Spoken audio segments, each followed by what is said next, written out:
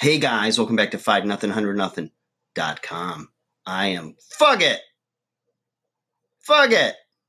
the fittest underdog guru using intelligent tactics.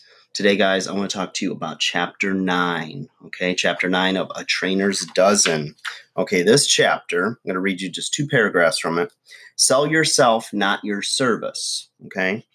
So, let's read your bedtime story. Selling. Most people won't buy your service until they've bought into you. They won't buy your service until they believe that you are trustworthy, honest, capable, and confident in your abilities. If potential clients believe that you possess these traits, they are more likely to hire you. People simply don't have the time to research everything they need to know about picking a credible trainer. If they like you and feel a connection to you, they will buy from you. Making connection with the customer is critical to selling a service-oriented product like personal training. I'll read you another paragraph. Kindness without self-promotion is your best promotion. When you show kindness without the expectation of receiving immediate business or anything else in return from an individual, people sense that you truly care. When you do this effectively, you communicate that you aren't simply out to get their business.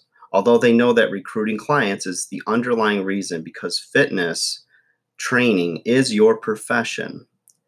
People don't mind being sold. They don't like to feel like they are being sold. There is a difference. It's all in your approach. You must consistently display kindness that comes from a genuine heart to help others. Otherwise, people will eventually see right through you. All right, guys. So what do you think about that?